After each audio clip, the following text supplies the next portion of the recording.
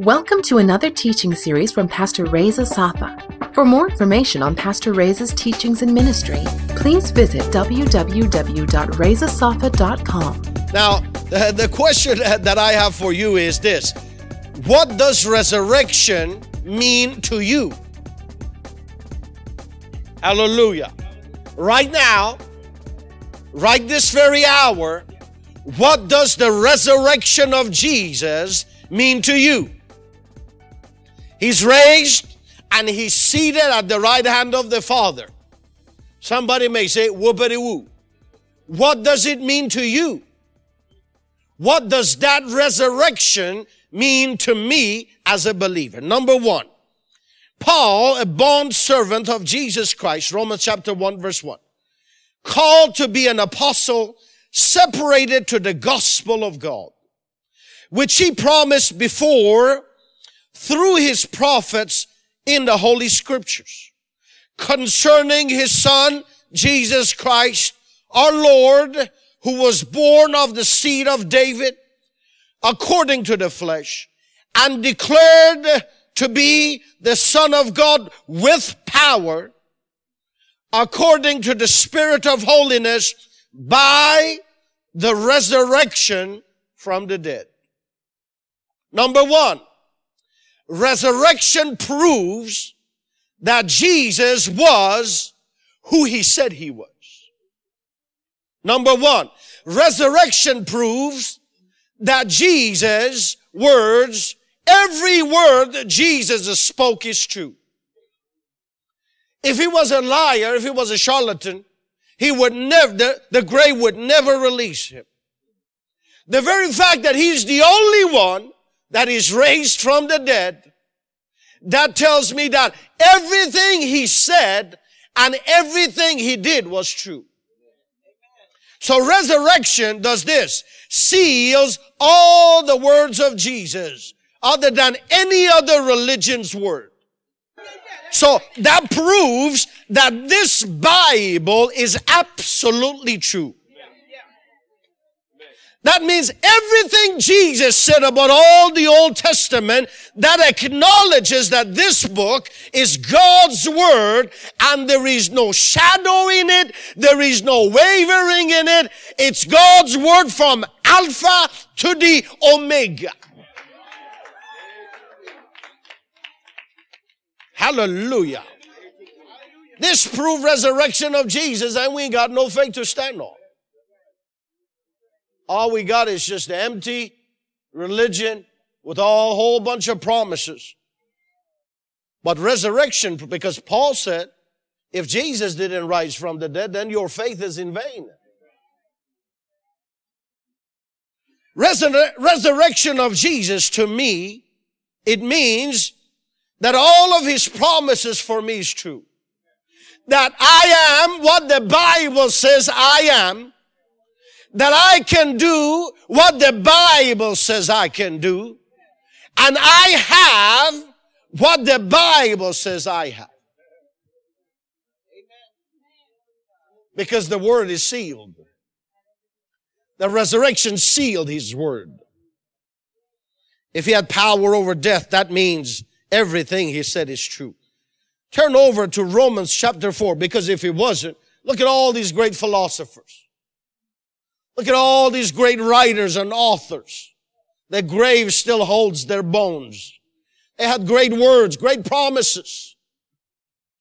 But Jesus, he is alive. Hallelujah. Romans chapter 4, resurrection of Jesus in Romans 4 verse 24 and 25. But also for us it shall be imputed to us who believe in him who raised up Jesus our Lord from the dead, who was delivered up because of our offenses and was raised because of our justification. What does resurrection mean to me today? Number two, the resurrection of Jesus means my debts are fully paid for. He was raised for my justification, debt cancellation. You know what I'm talking about? Debt cancellation. It means if Jesus had not satisfied the demand of justice, he would have not raised from the dead. That means his sacrifice was good for me. That means my sins are paid for. That means I am free from sin. That means sin has been put away. He appeared in the last time, Bible says, to put away sin. Hallelujah. That means I no longer am a captive of the grave. He rose, it means I'm justified. There is not a document in heaven, on earth, or under the earth that is written against me any longer. None whatsoever. It says canceled on it. I think it was it Martin Luther, who, the great reformist, who Satan appeared to him. He said, Martin, you know you've sinned a lot, and here's a document against you. And so he goes page after page. He said, is that it? He says, no, a lot more. Page after page after page. When the devil got tired, he said, well, at the end of it, right, the blood of Jesus has washed all my sins away. That's what you got to do to the devil. Sometimes slap him with the word. People say you've done this and that, but. I said, but. Oh, I got a Romans chapter 8, but. Turn over Romans chapter 8. Hallelujah. My sins are paid for. No document is against me. Romans chapter 8, verse 32. He who did not spare his own son, but delivered him up for us all, how shall he not with him also freely give us all things? Who, everybody say who, shall bring a charge against God's elect? When somebody points the finger at you and start accusing you, say, hey! The Bible says, who shall bring a charge against God's elect? It is God who justifies me. If God is my attorney at law, if God takes my case and pleads my case, who can beat God in his own courtroom? That's a shouting ground right there. Imagine the courtroom of heaven and God is judge. And they brought me before him. They said, this man has done this. But God says, I justified him because of the blood of my son. So many of us are still under condemnation of the old man. We live by the law and senses of the old man. I did this. I did that. Who shall bring a charge against you?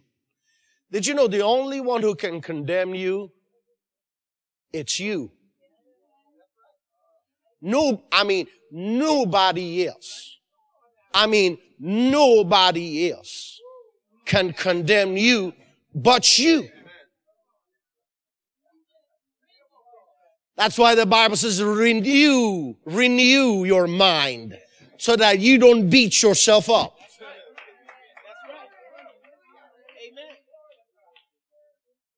Are you listening to me? Some of us concentrate too much on us. But listen to verse 34. Who is he who condemns? It is Christ who died and furthermore is also risen. Who is even at the right hand of God, who also makes intercession for us. That means even if I'm making a mistake, He's there at the right hand of the Father, interceding for me. Interceding. Father, forgive him. Father, forgive him. Father, give him the mind. God, Father, help him. Oh, Holy Ghost, help him to understand. Help him to understand. That's why the Bible says if we confess our sins, He is what? And He shall what? What?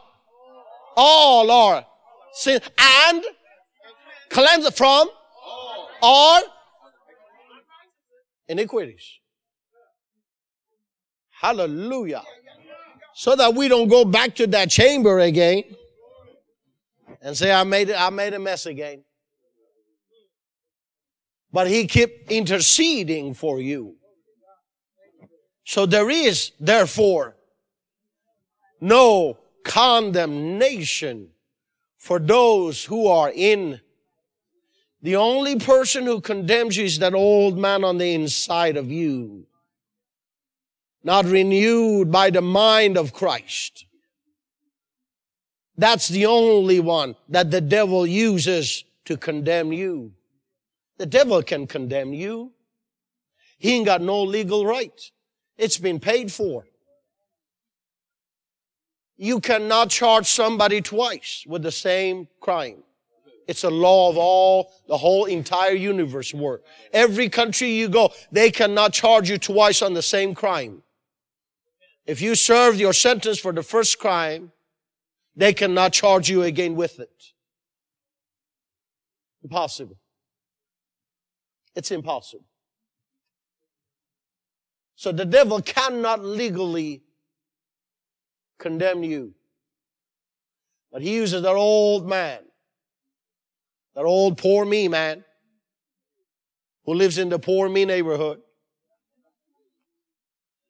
That's the only power he's got.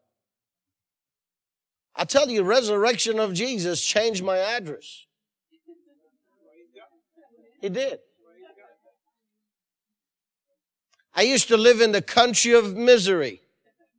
Not Missouri, but misery. It's next to Missouri, but it's misery. I lived in the valley of defeat. Next to the house of poor me. The number of my house was victim 23. Why 23? I just came up with the number. Let me show it to you. It's all in the Word. Ephesians chapter 2, please. For me. It's somebody else's. They did it to me. A victim mentality and not a victor.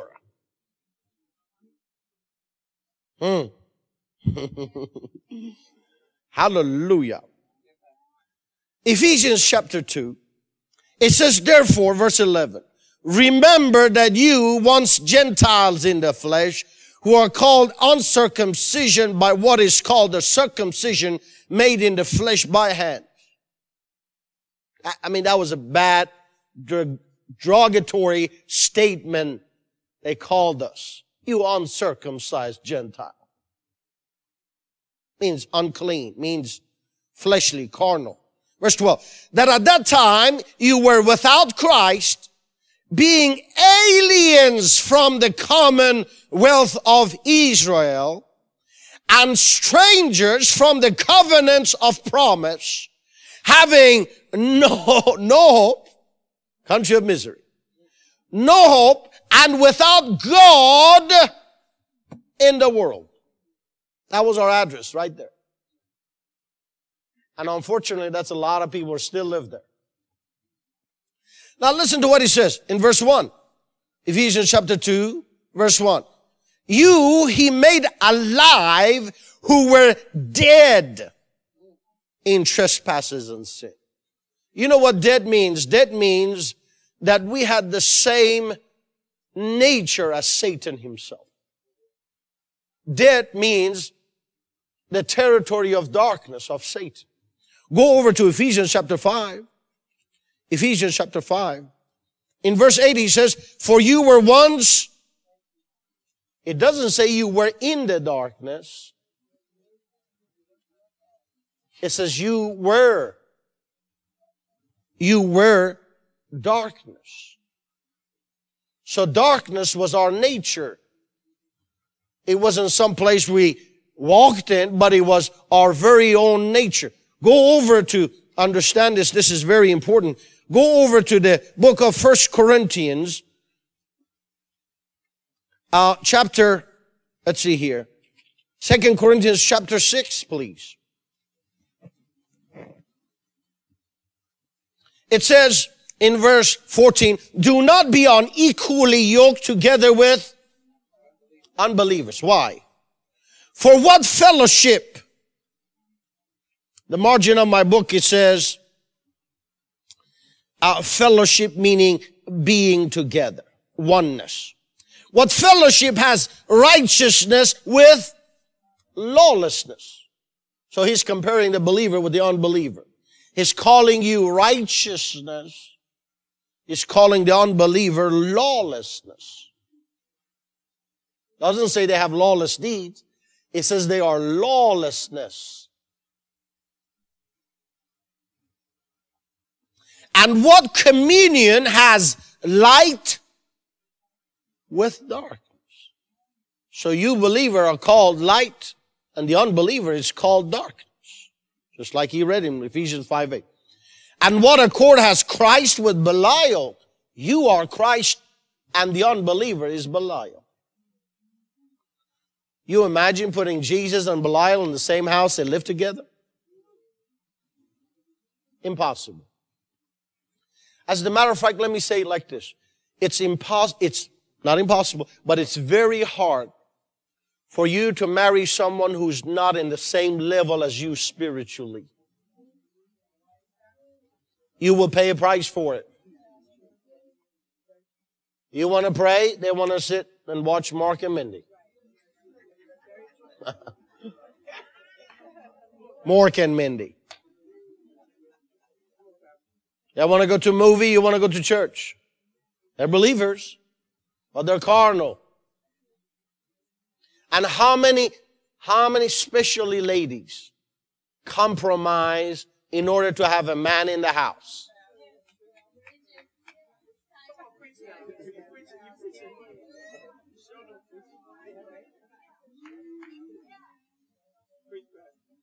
Hallelujah. Oh, if we knew the mind of God. If we knew the mind of God and could wait upon Him. 1 year with joy is better than 20 years in the misery valley.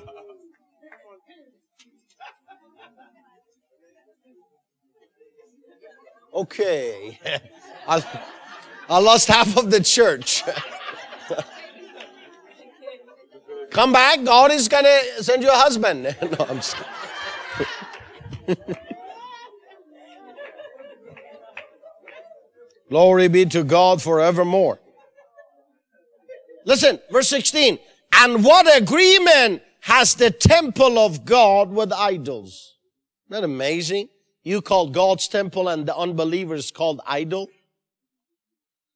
For you are the temple of the living God. As God has said, I will dwell in them and walk among them. I will be their God and they shall be my people.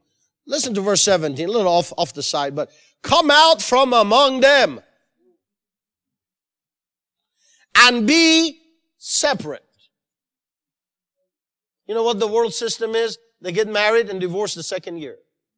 That's what is happening these days. Some marriages last about 2 months, 6 months. That's the mindset of the world. Our preachers are getting divorced and they say, well, we're learning something through it. The thing about divorce is getting so bad, we couldn't preach it in our churches because it's striking so many families. And if you talk about it, you condemn people. This is how bad it's become. That's the mindset of the world. The Bible says, come out from among them and be separate, says the Lord. Do not touch what is unclean, and I will receive you. Listen, you do not need to be with another person to be happy. That's a mindset of the world. The world says if I'm together with another person, I'll be complete. No. Oh, no, 1,000 times no. You are perfect all by yourself. The Bible says be happy in whatever condition you are in. Hallelujah. I know that's a hard word. We skip over those passages, but it's for your well-being. They're miserable when they're lonely. They're miserable when they're married. It's like they're never happy. There was a song used to say, be happy. Don't worry.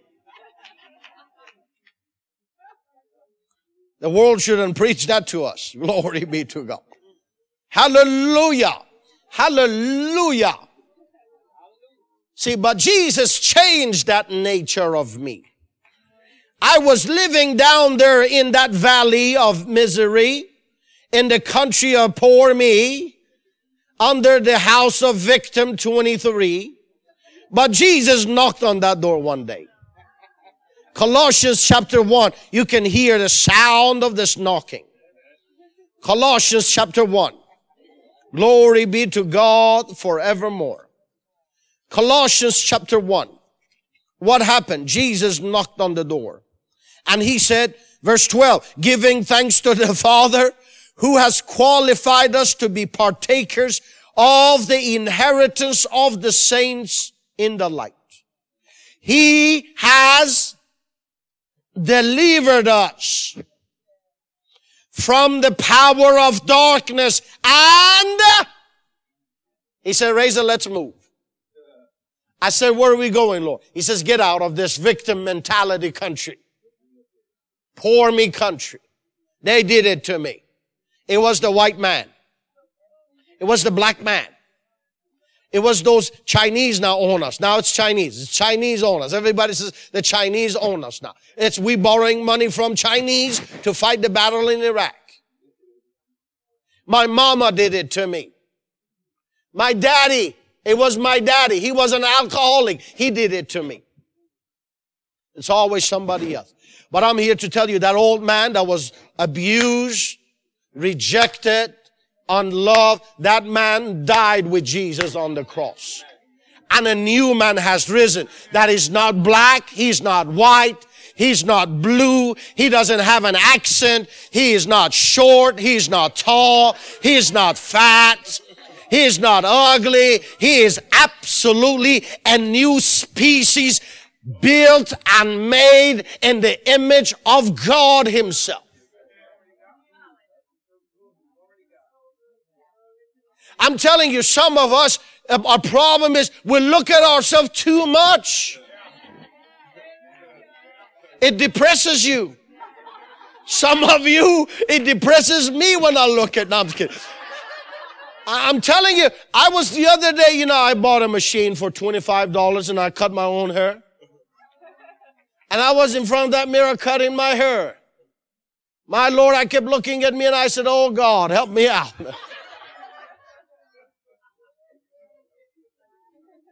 It's like some of these ladies, they go in front of the mirror, they change this dress. It doesn't work. You come back and change another one. It doesn't work. And come back a brand new purse. It doesn't work. And they bring the shoes in and it doesn't work.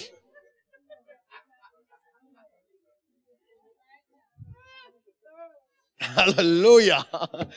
You might give it up. Nothing works to make you feel good. Sometimes that's the case.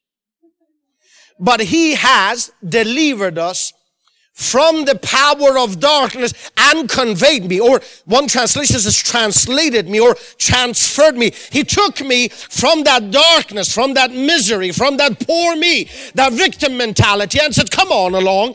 And He took me and laid me in His kingdom. That's a shouting ground right there. And not only did He do that, He says, into the kingdom of the Son of His love, in whom And he sat me there. He said, here, Reza. I said, what is it, Lord? He said, it's redemption. I said, what's in it? He said, dig into it.